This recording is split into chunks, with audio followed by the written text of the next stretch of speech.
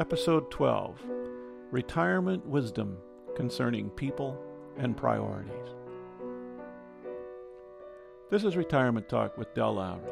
Dick Smith, a retiree in Bellingham, Washington, shares some thoughts concerning a former special friend and the importance of people in our later years.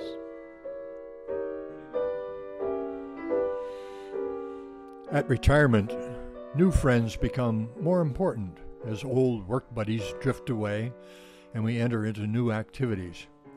I've been lucky to have many people who have helped me as I moved into new situations.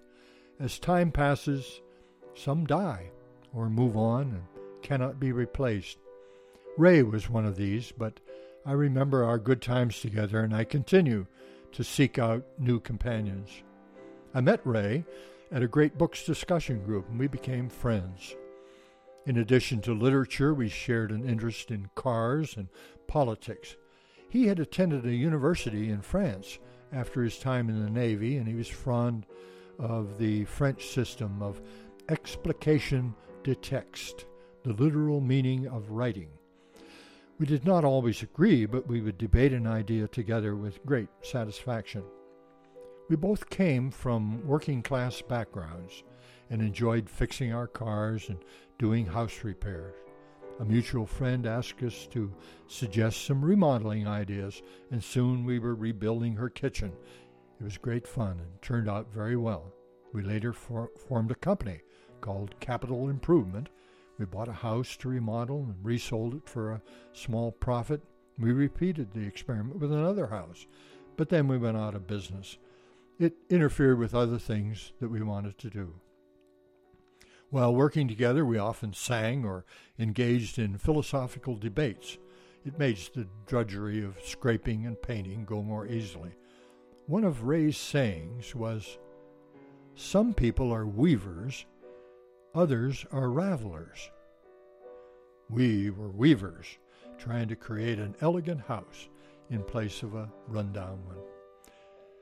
When things went wrong in the job, one of us might turn to the other and say, "Now look what you made me do, Stanley." That's a line from a Laurel and Hardy movie that reflects their bumbling.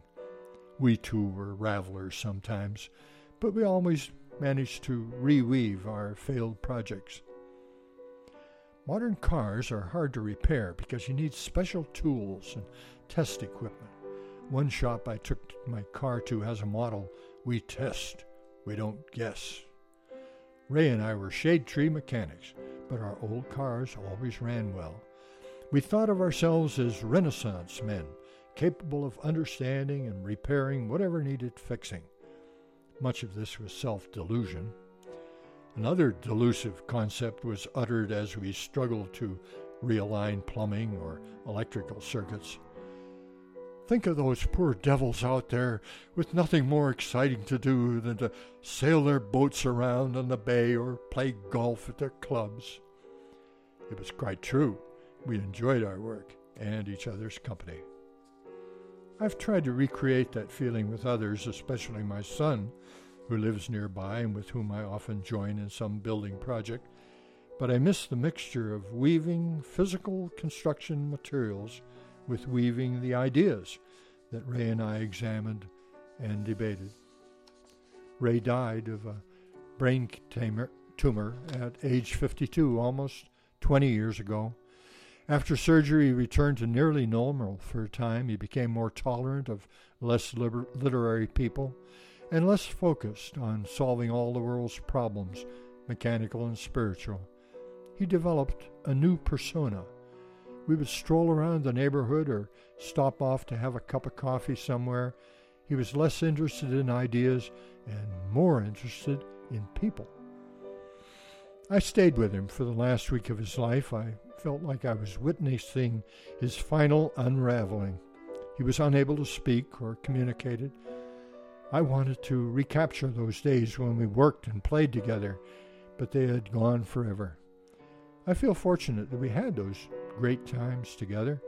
I too have softened as I become older and see my own capabilities begin to decline. I am less concerned with ideas and material things, and I too try to be more aware of the people who make life worthwhile for me. My guest thinks and writes on the shores of Bellingham Bay in Washington State. Have a comment? You can contact us through www.retirementtalk.org. You have been listening to Retirement Talk with Del Lowry.